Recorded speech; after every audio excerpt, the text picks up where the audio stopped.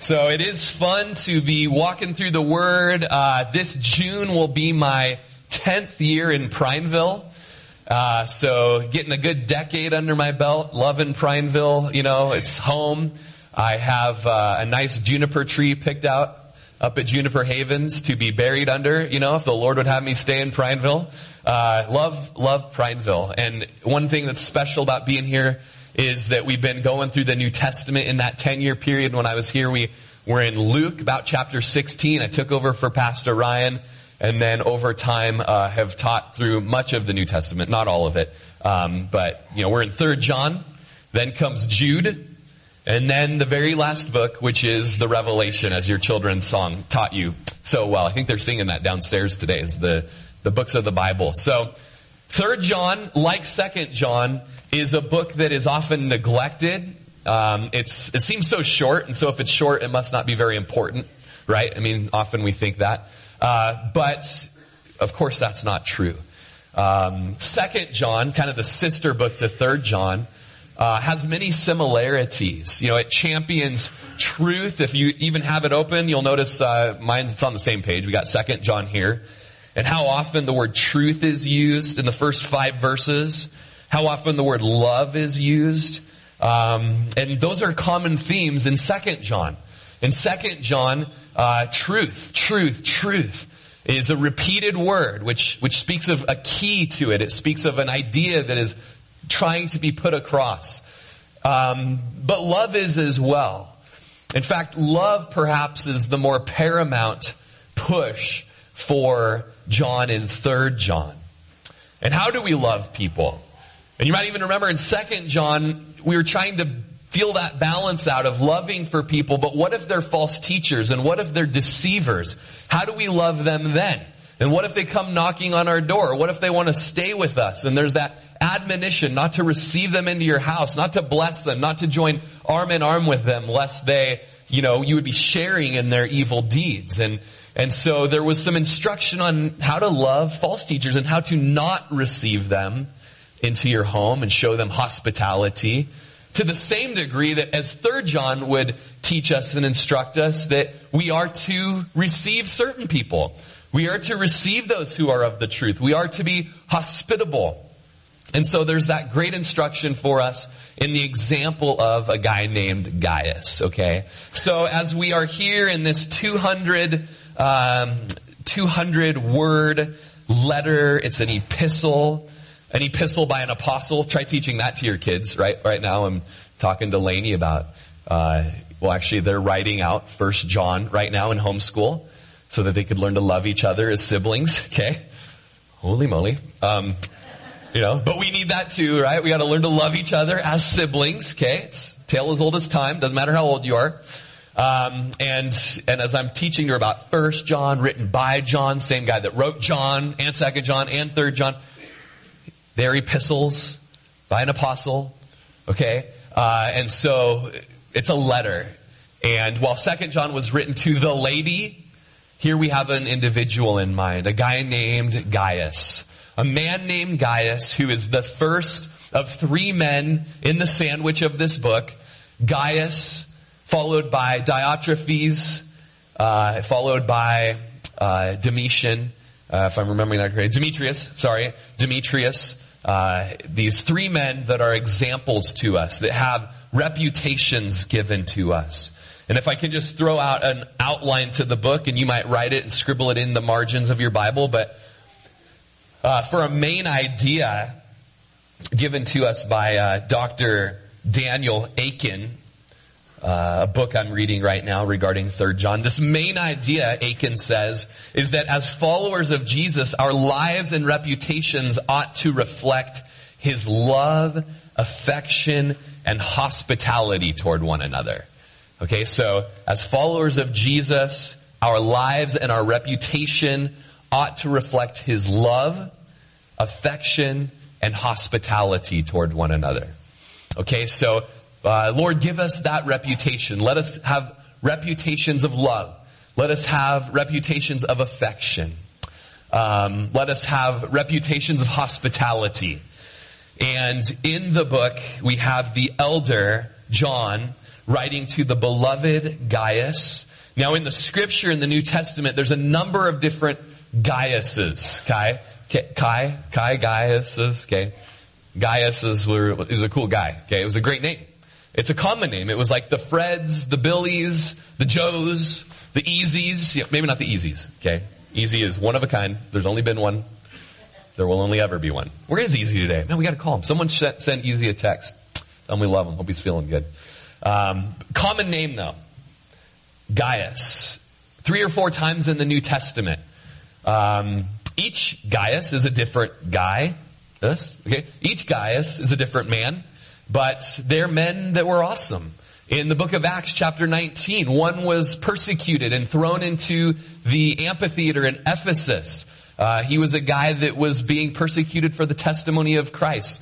And another Gaius in Romans was a hospitable man, similar to this Gaius. There's a Gaius from a place called Derbe, which was one of Paul's first missionary journey towns. A few different guys, and I was writing in my notes, and I'm like, surely Gaius is one of these guys, you know? And then as I'm reading, all the commentaries I'm reading are like, this Gaius is none of these guys. And like, that's what I meant to say. He's a whole different one. It's just a common name. Okay, so we don't really know which one this is. But whoever he is, though it's a common name, Paul has an uncommon affection for him. How do we get that? Well, man, this is a guy that he's not afraid to just put his hand to the cheek, as I did Chris. Chris, my brother. He's my beloved Chris, you know, like older brother. Today, Titus was sitting on the couch and he's like, why does Chris come visit so often, you know? And I'm like, well, if you count once a year, or once every 4 years, but twice this year, it's because we're brothers. You know, you have Russell, I have Chris, you know? And Paul, or John had Gaius, right? He had this guy that he was loving in truth. And you may want to take your pen and just underline the word truth as it would come up in these few verses. Because not only does he love him in truth, but he calls him beloved. It has that root word agape within it. Just this guy that's my brother. Just nothing he could do could stop my love for him. It's this agape love. And he has a prayer for this brother. It's an interesting prayer. Your ears may perk up, and maybe they did as we first read it today. Beloved, I pray that you may prosper in all things and be in health just as your soul prospers. Okay? So we have this interesting verse. My beloved friend, I have a prayer for you. It's a prayer that's a selfless prayer. You know, a selfless heart always desires the benefit of others. A selfless heart is not afraid to rejoice with those who would rejoice and who would have the grace of God poured out on their life in a way that would cause you to cheer alongside of them. And so when you really love somebody and that love would lead to selflessness, then you will pray for them. And you will pray for success for them. Selfless love prays for the benefit of others. I pray that you may prosper. In the Greek, it's an interesting 2-word phrase. Forgive me as I butcher it. Eukomai euodustai. Alright? Eukomai euodustai. Something like that. Probably nothing like that, actually. That's phonetically how it looks. But here's what it means in the Greek.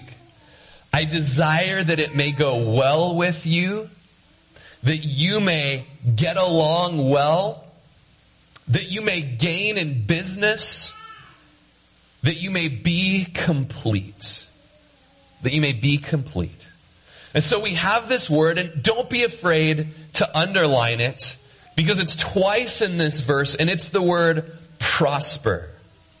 The word prosper, it's actually rare as you look up the Greek. It's only really used twice in the New Testament outside of this verse.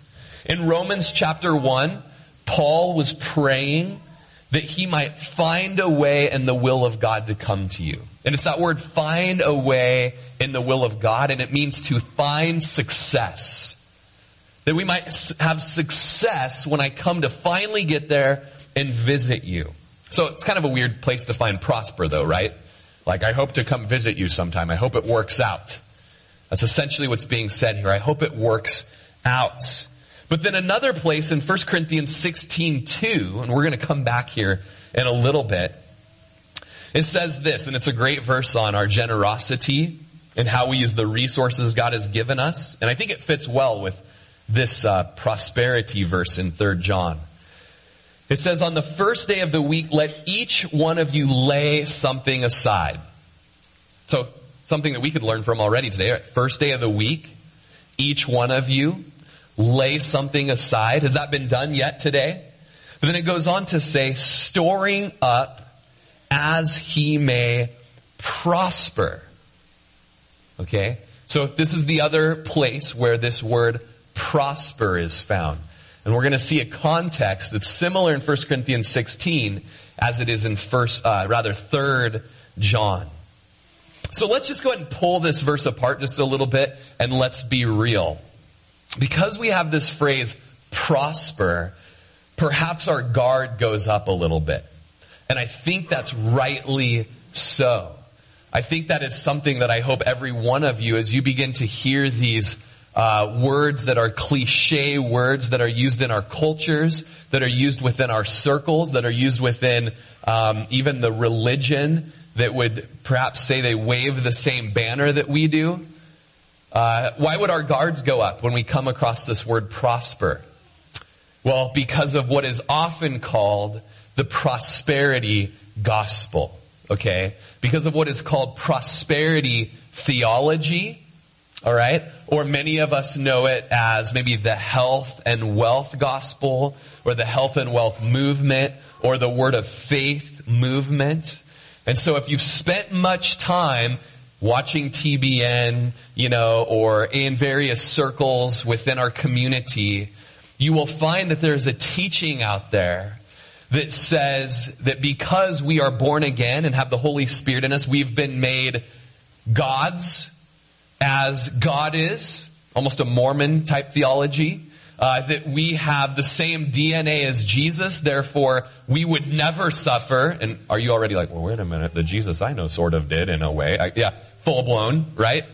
And so what we have is, this theology that takes verses out of the Bible and uses them like evangelical cigarettes, it's been called. You take them and you strip them out of their context and you drag on it till it pleases you and then you toss it to the curb.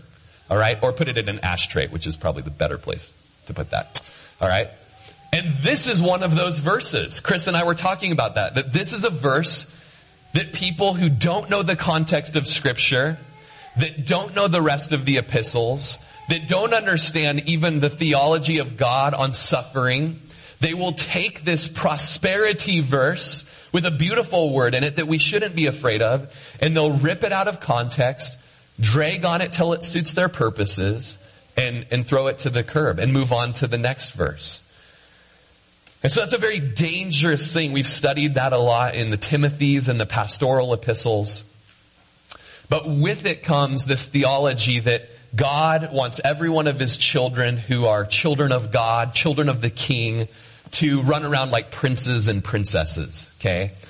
To be wealthy, to want for nothing, to have the finest items in life, to drive the finest cars, to live in the finest homes, to wear the finest suits of clothing, and in addition to that, to never be sick, to never suffer need, and anything else that would be any sort of discomfort, irritation, or lack of luxury in your life.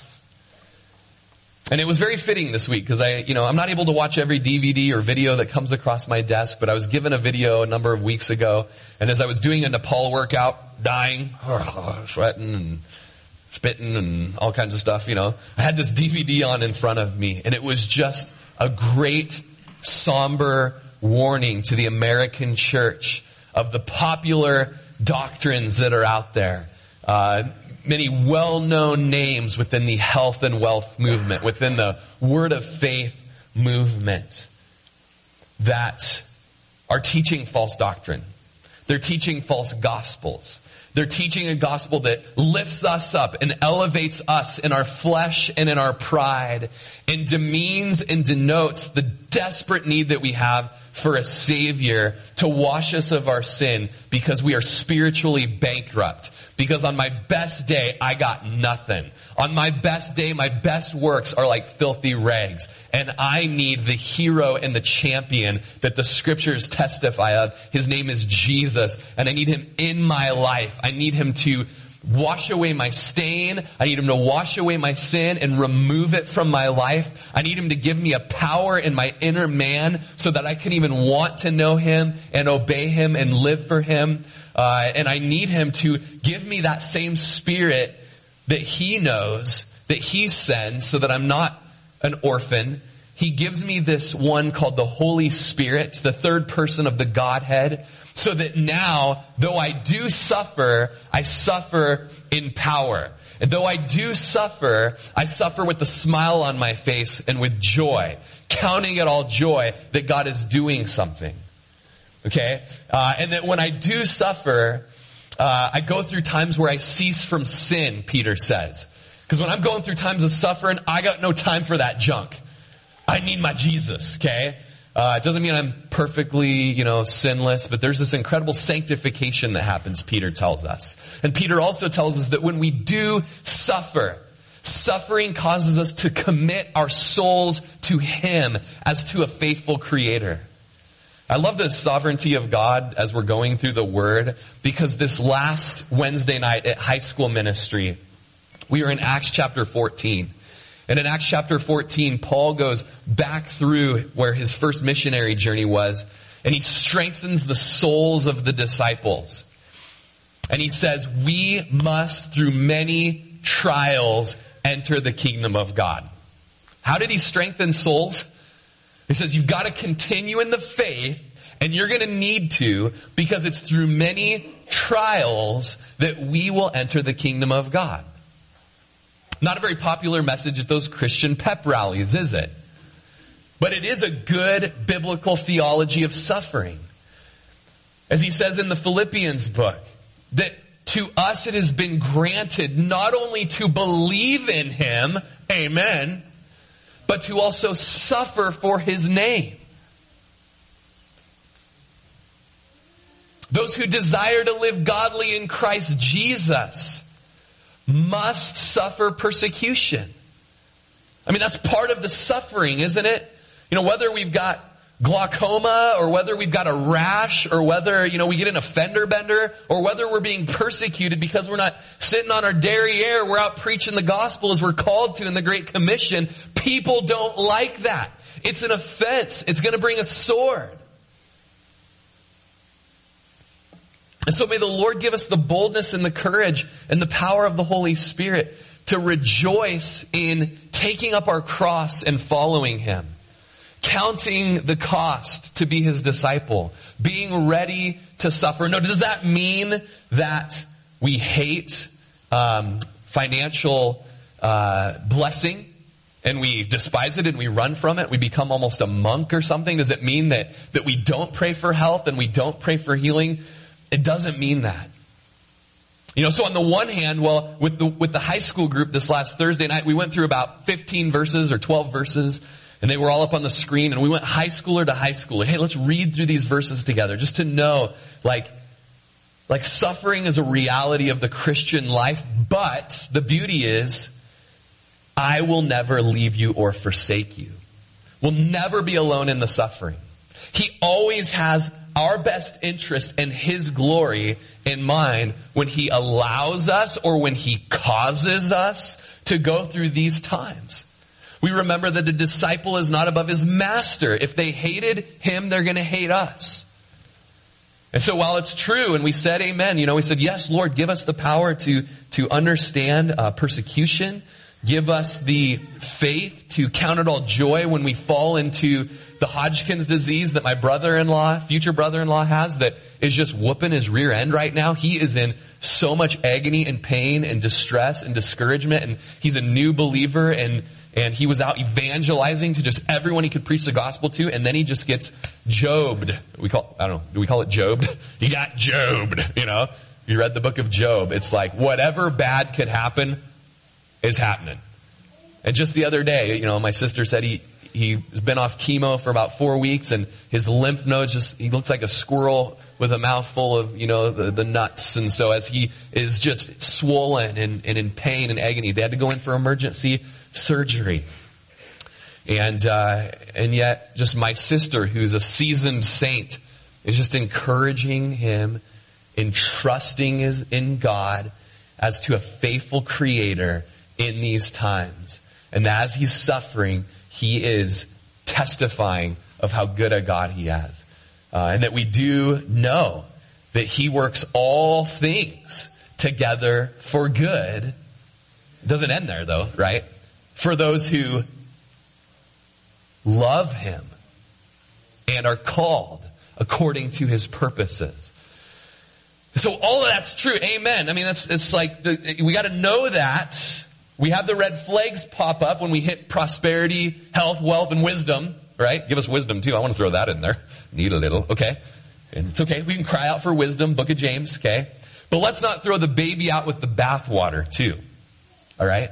We do have this sweet, precious verse that we can underline, that we can highlight, that we can put a little blue cloud around with a ballpoint pen and say, yes, Lord, to. Yes, Lord, please.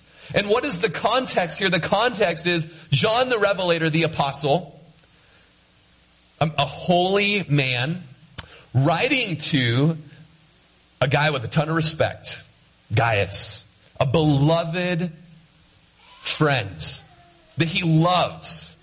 And not only does he love him, but truth is so associated with this guy. Like, I don't know if you've got that friend. Like, I want to be that friend for you. And just in our current just value for truth again in our life. Remember, we've been talking about valuing truth. I just catch myself like that was an exaggeration, or that might, I want to be a man of truth. I once was called by a friend, Adam Poole, a champion of truth. And I think that was in the context of like doctrinal truth. But I want to be a truth every day of my life. If the dog was in the backyard, I want to say the dog was in the backyard, not the front yard. I want truth I want to value that. Okay, and so that was Gaius though. So because he was a beloved friend, loved in truth, you could trust him. You could trust him with something like this. Beloved, I just got a prayer for you, man. I have a prayer that you would prosper. What about Joel Osteen, man? Like, that's out there. What about Benny Hinn? Like, whoa. And so on and so forth, and, just not use that word, It's too late. Written down. Inspiration of the Holy Spirit. Ink to paper. Forever. In every hotel across the country. I have a prayer for you, and it is that you would prosper, that you would have success. Yeah. Health and wealth movement, tale as old as time. The cults, the false teachers, it's all out there. But man, my beloved, my friend, my truth champion, oh Lord, prosper you. Well, how? Yes. In all things. Prosper you in all things. That you would get along well. That you would gain in business is the lexicon I was looking up in the Greek. That you would be complete. Gaius, that your business would prosper. That your family would prosper. That your marriage would prosper. That you would have success within your household and within your education. And I think it's true that as we know those holy men, those holy women who are, as we're going to read in a little bit, they're hospitable. It seems they're using their resources for the kingdom of God. We can kind of be quick to pray that out. We can kind of be quick to say, it's like, Lord, I trust this guy with your prosperity because I know it's not going to end on him or her. It's not about their kingdom. It's not about their glory. It's not about their luxury. It's about they're going to be using their life as a distribution center. And as the prosperity comes in, it goes back out to reach the world with the gospel, to touch the intense hurting people, the broken, the hungry, the poor. And so I pray blessing on them, because it will not end with them. It will end with your glory among all peoples. And so in all things, Barnes, the commentator, writes, it applies here for any plan or purpose entertained. It would apply to success in business, prosperity in any of the engagements and transactions in which a Christian may lawfully engage. And I just was noticing that in this case, John wasn't praying it for himself. He was praying it for someone else. It was that selfless love that desired to see others prosper.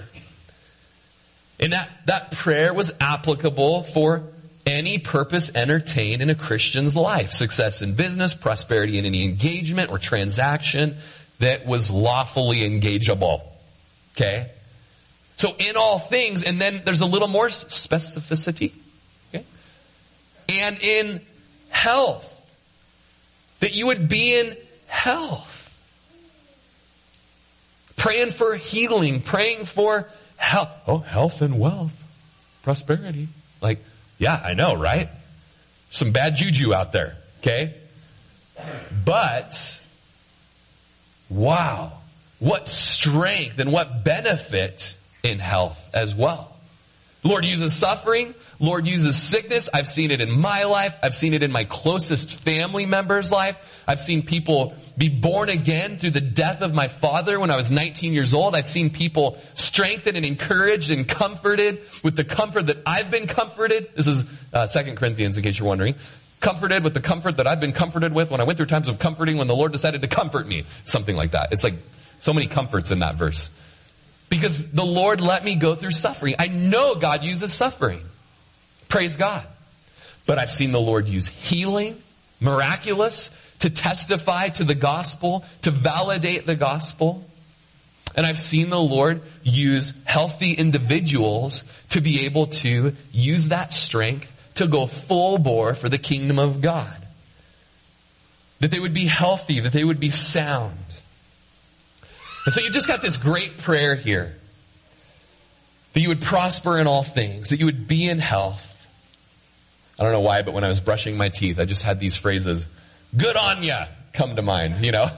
Just kind of that, I don't know if that's Australian or what, but good on ya. Like that's kind of what is here, you know? As I read many commentaries, they were all trying to like think of what it was in their culture. Or all the best. All the best. Blessings. Blessings to you. But also within this verse, we have another great contextual help for us. Look at the very end. It says that this all is to be just as your soul prospers. Just as your soul prospers. So I pray that you would prosper in all things, that you would be in health. Praise God. Praise God. And then also this interesting word, as your soul prospers.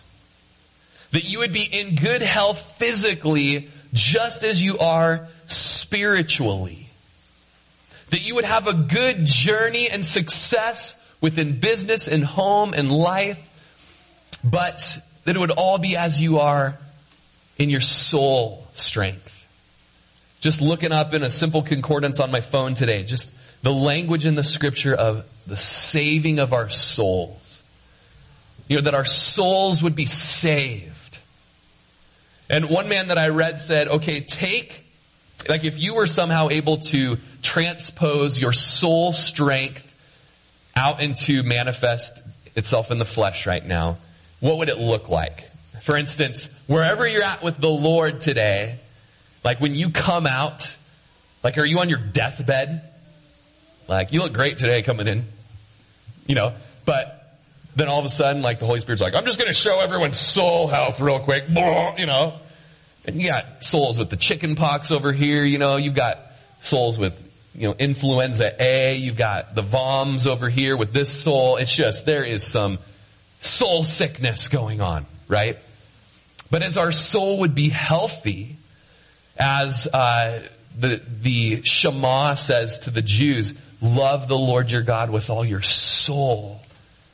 There's souls that are saved in this place. There's souls that are loving God. There's souls that are strengthened as the disciples, as the apostles went back up through where their first missionary journey was, and they strengthened the souls of the disciples because they were encouraged to continue on in the faith, and they were told through many trials we must enter the kingdom of God. David, I was reminded of, that David heard that all these guys wanted to kill him, King David. And so it says that David went and he strengthened himself in the Lord. It's like, where's your soul at today? Do you need some soul strength? Do you need some health? What about your soul today? Is it a soul that's been saved?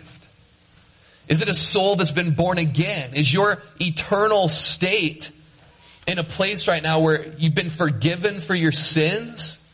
And you have the hope of heaven because of the righteousness of Jesus and the blood that he shed on the cross? Or is your soul perishing today? And I just want to just give you that great opportunity, even here where you sit, that where you're at, you can just tell the Lord, like, Lord, if I'm honest with you right now, my soul has leprosy, you know? My soul has cancer. My soul is sinful. But I'm hearing today that Jesus, you've paid it all. You've shed your blood for my sins. You want to wash it away? You want to make me a new person, a new creation? You want to give me new desires? Yes, please. Healthy soul, please. I'll take it. Just right where you're at. Just cry that out to the Lord. But he prayed out for Gaius, knowing that he had a healthy soul. That just as your soul is healthy, man, I'm praying just, man, good on you. You know, I'm praying just for success. Success in all your future endeavors, right? I like the ESV. Can I just throw a couple translations out at you? ESV, beloved, I pray that all may go well with you, and that you may be in good health, just as it goes well with your soul. The NASB says, beloved, I pray that in all respects you may prosper and be in good health, just as your soul prospers. The NIV says, dear friend, I pray that you may enjoy good health, that all may go well with you, even as your soul is getting along well. And finally, the Phillips, my heartfelt prayer for you, my very dear friend, is that you may be as healthy and prosperous in every way as you are in soul. Psalm 20 is a verse that is referenced here with this. And it says in Psalm 20 verse 1, to the chief musician, a psalm of David, may the Lord answer you in the day of trouble. May the name of God, the God of Jacob, defend you. May he send you help from the sanctuary and strengthen you out of Zion. Well, good prayers even for today. Good prayers for you, church. Here we are in the sanctuary. You know, we're in a sanctuary, right? A sanctuary where we're spending time in the presence of the Lord. We're hearing from his word. And if you're in a day of trouble today, here in Prineville, we just pray that God would defend you. You know? And so often in those prayers, you're like, unless, you know, you're totally in the wrong and you're being a scumbag, then, you know, man, you need to get caught. You know, you need to go through some chastening and some correction. But may the Lord work for you. May the Lord sometimes bring that into your life. May he send you help and strengthen you. Verse 3, may he remember all your offerings and accept your burnt sacrifice. You can think about that. That's what the word Selah. Meditate upon that. And then you get into this, and it could be a dangerous verse if you didn't know the whole of the Bible. May he grant you according to your heart's desire and fulfill all of your purpose. You know, as we talked about on our building dedication day, as Solomon prayed out dedicating the temple, you know, and he prayed the same prayer. May God cause our cause to be strong. May God cause our purpose to advance. And what is our purpose? A Christian's purpose, a believer's purpose, is not the advancement of self. Self-righteousness by self means to the end of self-fulfillment and self-glorification. That's the heart and sum of every other false religion in the world. A Christian's purpose is that they would spend and be spent for the kingdom of God, for the advancement of the gospel, that all the nations would know the story of Jesus' salvation, His saving love, that Jesus would be glorified in worship, and that we could enjoy Him forever. And when we know that as Bible believers, we know our purpose, then we can say, hey, Lord, grant you all your heart's desire as your soul prospers. As you know the mission and purpose of God, good on you. More power to you. Would He fulfill your purpose? And Lord, do that in us. If you're new to the church, you just go out these double doors, and right around the corner we have our vision statement, our purpose statement written on the wall. And it is just that. It's about advancing the kingdom of God, preaching the gospel to all nations, embodying and proclaiming the gospel for His glory and for our joy.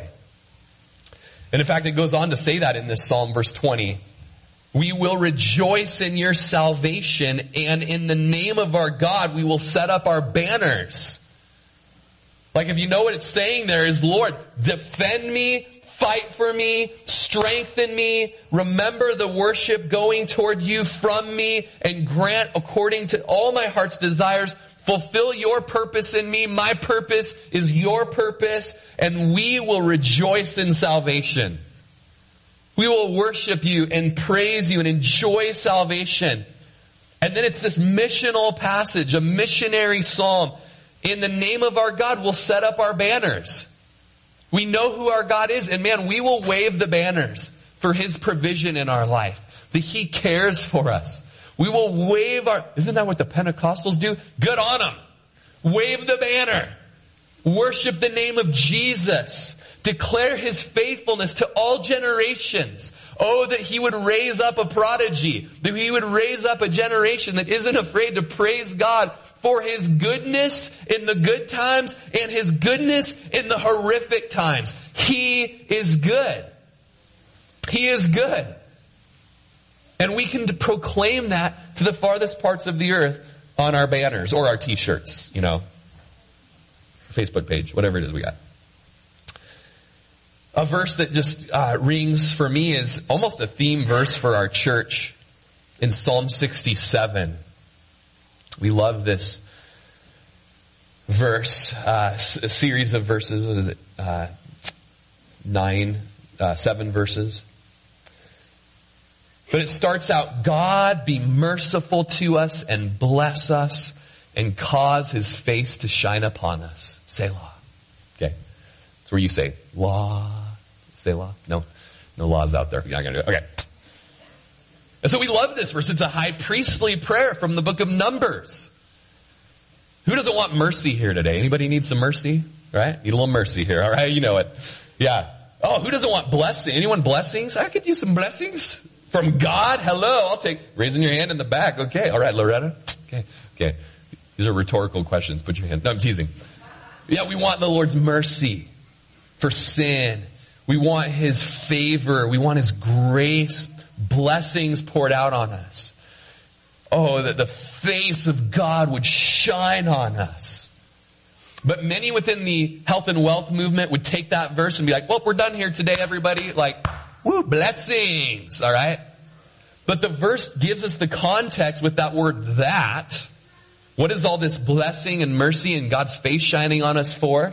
It's that your way may be known in all the earth.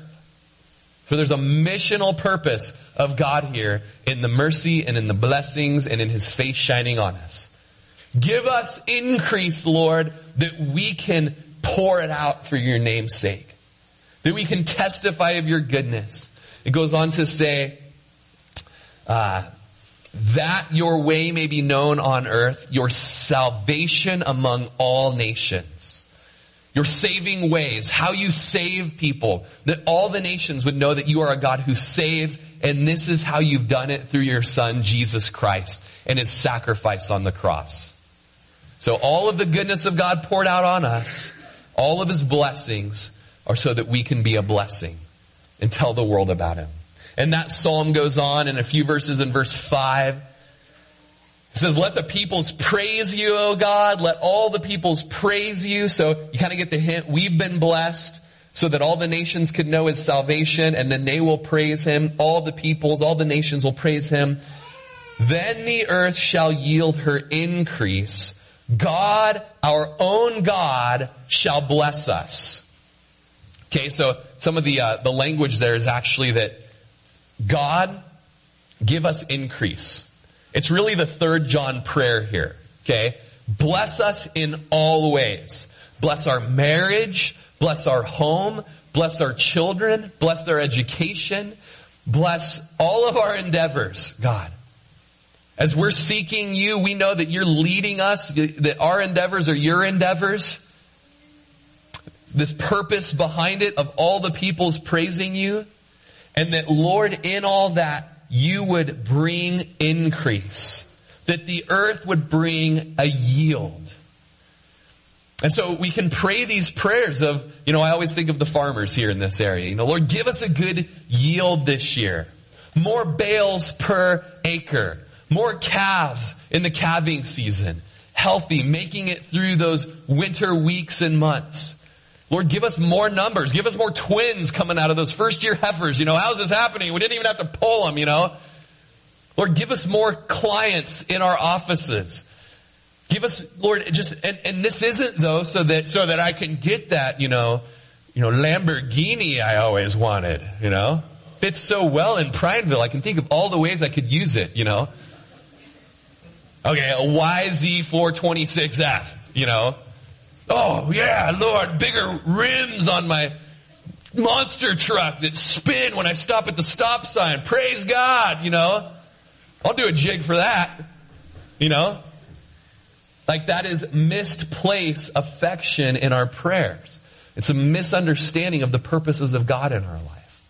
But when we pray for the blessings, good on you, praise the Lord, bring blessing in every way possible. Let the marriages be strong, let the babies be healthy, so that the world can know your glory and your love and your salvation, that they would know Jesus.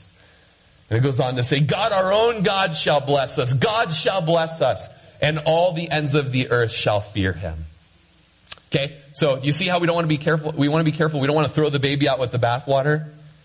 The health and wealth and prosperity theology that is a false gospel and leads people into bondage and discouragement and works-based righteousness and works-based sanctification and puts God in a place of being a debtor to them because they're just so special.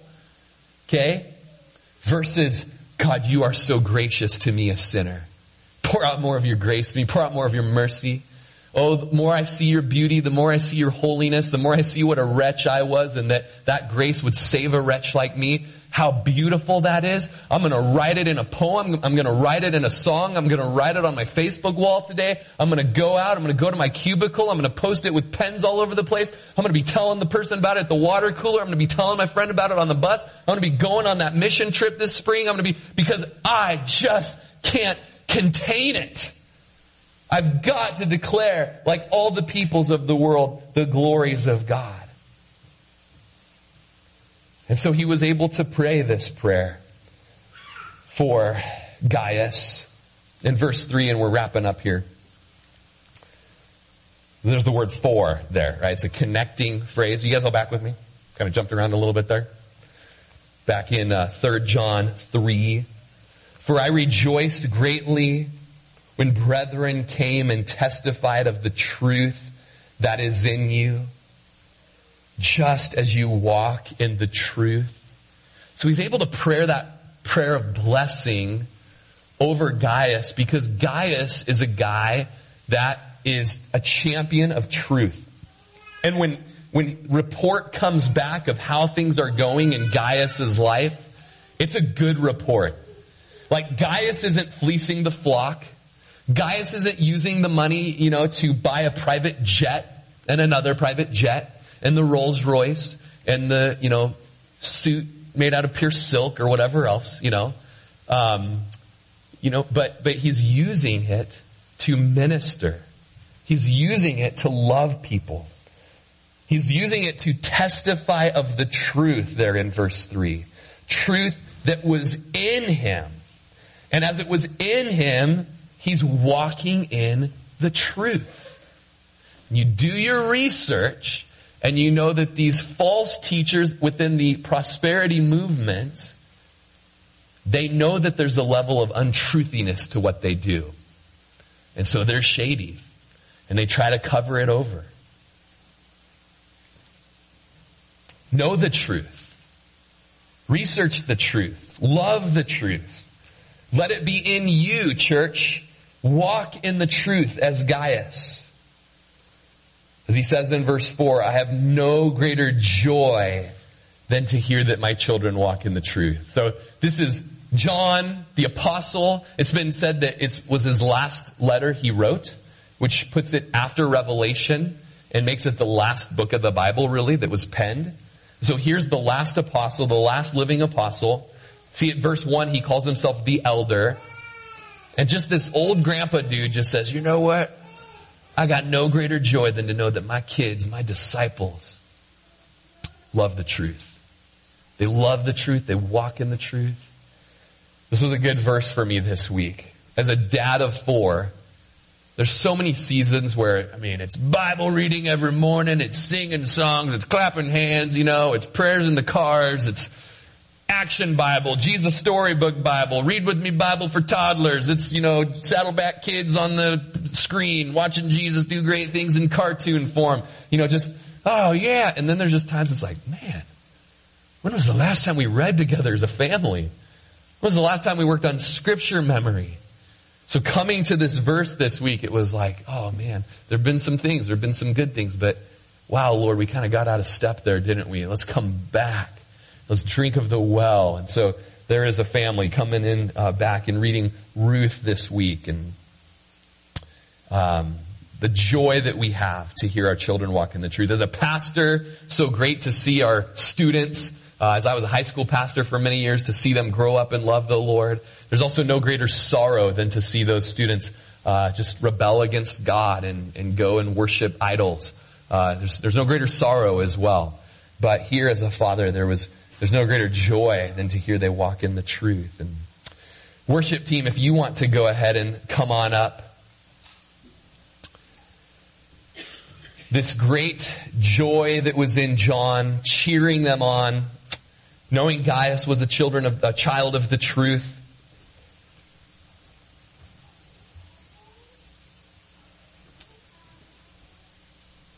We too desire to be in that category of verse 4. Those who walk in the truth. As we are in this endurance race, continuing in the faith, maybe another 40 years that we have. Maybe another 50, 60, 70. We want to run this race well, amen. We want to walk in the truth. We want to be so cautious and not be deceived, as 2 John verse 7 speaks of, just being deceived and led astray by false teachers. We don't want to be pulled away by the desires of our flesh, luxury. Boy, everything within Rory craves some luxury. Everything within Rory wouldn't mind just living the good old life of money, money, money, More money, more problems, though. Am I right? And so, Lord, just keep us on that just biblical mindset of the provision of the Lord, the blessings of the Lord for the purposes of the Lord. In the times of fatness, oh Lord, there would just be more going out for your kingdom and for your glory. In the times of leanness, there would be more trust in you, more dependence upon you. And as we just move to prayer, you can set your things aside. We just desire, Lord, to be the Gaius of this book. And as we'll look at in the weeks to come, just the Diotrephes would be someone we would avoid. And Demetrius would be someone we could emulate. We could copy him, a good man. But Lord, today in this character study, kind of part one of Gaius, just a guy who is in the truth, has the truth in him. Let that be a marker of us at Calvary Chapel, Lord, in this new season for us, this new building, so much that could be a distraction for us, so much that we could compromise in just so we could maybe make ends meet or go bigger or better or this or that, Lord. And we never want to compromise the truth, Lord. Just keep us in the truth. Let us be those children that would bring great joy to our pastors' hearts, to our parents' hearts, walking in the truth. And even just a word for us, Lord, as parents. How often we get so overjoyed when our child hits the home run or scores the winning basket or is the honor roll student. But their walk with you might be foundering. We put all the energy of a parent into their success on the secular levels, but we're not investing in them spiritually. In fact, all of our misaffection has put them on the path to hell. We just pray for just a stirring of your Spirit in the parents in this room, that our affections for our children would be that they would drive towards that goal in Christ Jesus.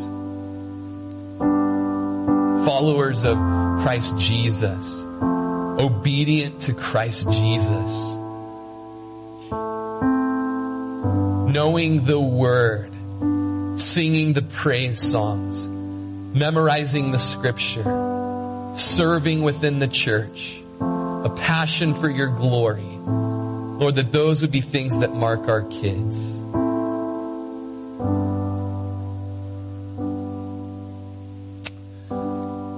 Just this morning, I just want to give opportunity for response to His Word. We're just going to have the home group leaders come on up and the elders come on up. And we're just going to be available here up front for prayer. We just want to be able to pray the prayer of blessing over you today. If you just desire a prayer of blessing over you, a prayer of blessing within the context that we've been teaching today, that even today as you would walk forward to this area up front, you would just be saying, Lord, I'm coming up because I want my soul to be strong in you. I want to be a Christian. I want to love the Bible and obey the Bible. I want to know Jesus and have forgiveness of sins and a purpose. I want desires of my heart that are desires of your heart, Lord. And if that's just your heart, you just want your soul strengthened. And as your soul is strengthened, we would be able to pray for you today for just prosperity in all things. We'd be able to pray today if you're ill in this place. We could pray for health for you. With an understanding, God uses suffering, God uses sickness, God doesn't heal every single time. And then there's also times that we pray for healing and we anoint with oil and we believe He's a God who heals and it validates the gospel. It's a testimony of Him. And so we want to pray for health today. If you're ill, you're sick, come forward with just a prayer of faith with us today and let us pray for your healing. Let us pray for your soul. And even as you would come forward for prayer today, maybe you don't really know what truth is. You don't know that could be said of you that you walk in truth. You don't know that it could be said of you that the truth is in you and you want to know truth so that you can follow Jesus rightly. Just come forward today. Let's just let that be the response as we close. Home group leaders up front, up here to pray for you. Come up during this song, and it might be one song, might be two songs, depending on just as the Lord would lead. But let's respond in prayer. Come forward for prayer as we close today.